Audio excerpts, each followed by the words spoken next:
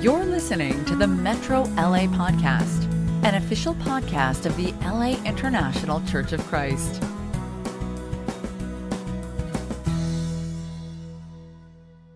Okay, good morning. Buenos dias. Robert Carrillo here, and we're at day 3 of the Corona Challenge, and broadcasting live from Metro Studios, aka Turnwell Garage. And we've got a new, better setup here, and we're excited about it. And as we jump on in, you know, we, of course, these are very interesting times that we're in right now. I know, like a lot of us, I was out yesterday just gathering last supplies so that we could isolate ourselves and respect and obey the new guidelines on social distancing and not being out and about, and it's pretty crazy out there. On the one hand, people are being extra friendly. On the other hand, you can sense the tension, the anxiety. Clearly, just crazy times. You know, it's an amazing thing I've thought a lot about lately, especially over the last 4 years, traveling around the world working with Hope. What are the answers? What is our rock, and how do we stay solid in difficult times, whether it's disasters, poverty, or something like this? And everything always turns back to spirituality. You know, we face the facts, and there's some scary stuff going out there. The numbers are climbing. We're over 6,000 deaths, and the stats. This is that website that I just check every once in a while. But the answer I'm finding more and more really is our walk with God. It's our relationship with the Lord. It's how solid we are, how grounded we are. I think that as Christians, you know, we're particularly, you know, challenged like everyone else, but particularly we have an opportunity to really shine and be a help in these difficult times. And so we're going to look at today being grounded in God's love. And the key verse that we're looking at is Ephesians 3:17 through 19. And he says, "And I pray that you, being rooted and established in love, may have power together with all the Lord's holy people to grasp how wide and long and high and deep is the love of Christ, and to know this love that surpasses knowledge, that you may be filled to the measure of all the fullness of God." You know, Paul wrote this to the Ephesian disciples, to Ephesian Christians, and knowing all that they would go through, knowing what they were going through, but knowing all they would go through. And, you know, Christianity was a religion that was intensely persecuted in the first century. And they went through many difficult challenges. And, you know, here we are at this time right now going through challenges. And I can't help but to go back to the basics and how solid that is and how helpful that is. And he says, this was Paul's prayer, that they be rooted and established in love. And I want you to just think about that for a second. What exactly does that mean, to be rooted and to be established in love? Think about that. You know, when I first became a Christian, I remember I was amazed at how much of this really was all about love. I was, at first, you know, I grew up more with the mindset of religion is all about obedience and a set of rules you follow. And of course, there are rules you follow and there is obedience that required, but that's not what it's about any more than marriage is about paying bills and throwing out the trash and, you know, who does the oil change in the car. It's about love. It's about a relationship. That was what blew me away and was so inspiring and enlightening to me when I first became a Christian. And yet, the longer I've been around, which is now 37 years as a Christian, I'm just finding more and more how much this really is all about love, and how much love really is the answer. as many of you know, I grew up somewhat poor here in the United States and bounced around California, Nevada, Oregon. And then working with Hope took me to the poorest places on the planet in Africa and Latin America and Southeast Asia, the Middle East, across Europe, refugee camps. And what was a surprise to me, what I've learned is that the basic and most important need that people who are stuck in poverty have is to be loved, to be significant, whether it's children growing up in the streets in India or people scraping out a living in trash heaps in Asia or Latin America.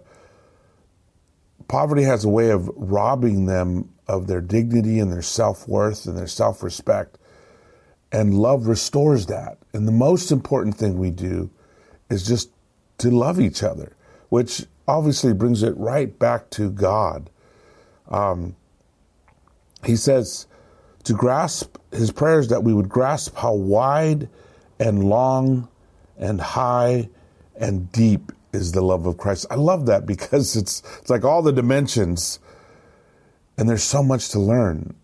I mean, I've been at this 37 years and I'm still learning so much. I mean, I would say even in the last few weeks, it's been so incredibly inspiring. I've been reading some books that I do want to recommend. This is the books I'm reading right now. It's Soul Care in English and El Cuidado del Alma en Español, por el autor Dr. Rob Reimer, or in English, Dr. Rob Reimer. These are great books. And there's a lot of great books, but that's what I'm reading right now. And he says to know his love that surpasses knowledge. It's way more than just about gathering information. It's way more than just about knowing facts about God. It's understanding, it's that relationship. He says that you may be filled to the measure of all the fullness of God. I mean, if you want to spend some time just meditating on a scripture, here's a great one. I'm going to read it again. And I pray that you, being rooted and established in love, may have power together with all the Lord's holy people to grasp how wide and long and high and deep is the love of Christ, and to know this love that surpasses knowledge, that you may be filled to the measure of all the fullness of God. I mean, wow, it's incredible. It's amazing. And obviously, we're not talking about knowledge of gathering of information. We're talking about knowledge of knowing.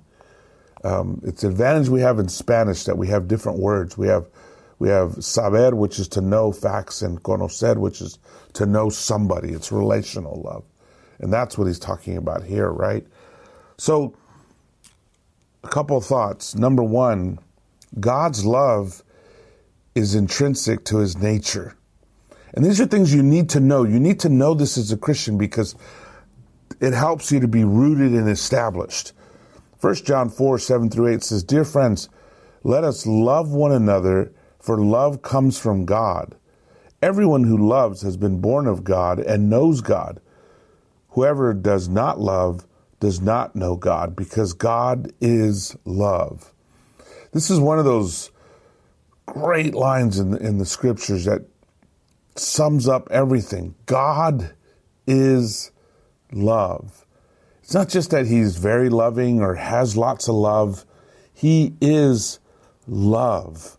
This is why we should love one another, and we need to know that love comes from God. And this is the sign of God, that we love each other, because what? God is love. You can spend your whole life growing and learning and understanding that. The first point I want to point out is God cannot cease to be God. In other words, God won't stop loving. He doesn't stop loving because he'd literally have to stop being God. And because God is love, God always loves. No matter what. He cannot change. He will not change. He does not change. Dear friends, let us love one another, for love comes from God. Everyone who loves has been born of God and knows God. This is part of our relationship with him. You know, we think about a lot of different things of knowing the scriptures and walking the line and purity and righteousness, and all those things are important, not to take away from any of those. Those are the basics. That's the basic obedient life to God. But what we really strive for, what really matters, what changes us and transforms us and gives us a confidence that is untouchable, a confidence that no matter what happens in this world or in life or in our life, gives us a rock to stand on, is knowing God's love. Whoever does not love does not know God, because God is love. God is not just about a religion. He's about a relationship. And God cannot cease to be God. So it's a love you can count on. His love is based on his perfection, not yours. This is one of the things I love about growing in our understanding of God, is that you realize that it's not about you. And it's not about how good you are or how righteous you are. And not that, I used to be afraid of that. I used to be afraid of that, if we just look at God's love and we focus on that, then we'll just all go out and sin. We have to be afraid of him constantly. And I talked about fear yesterday, and there is a healthy fear, of course, but there's nothing so powerful and so inspiring as being motivated by love. I mean, love inspires. Love gives strength, gives courage. I shared at a sermon the other day about a man who jumped in the ocean and attacked a 10-foot bull shark. Why would anybody do such a thing? Because he was protecting his niece and nephew. He took the shark, attacked it, drug it out onto the beach, and shot it. I mean, I'm thinking that shark was shocked, to be attacked like that. Who does that? Somebody motivated by love. I shared about a woman who's in her late 60s who attacked a mountain lion with a ballpoint pen. Who does that? Well, the mountain lion had her husband on the ground and literally had his head in his mouth. And she attacked it with a ballpoint pen. Now, those are extreme and kind of crazy examples, but we know that we'll go to extremes for those we love and those we care about. God's love, thankfully, is not based on us and how good we are or what we accomplished. It's based on him and his holiness and his righteousness and his being.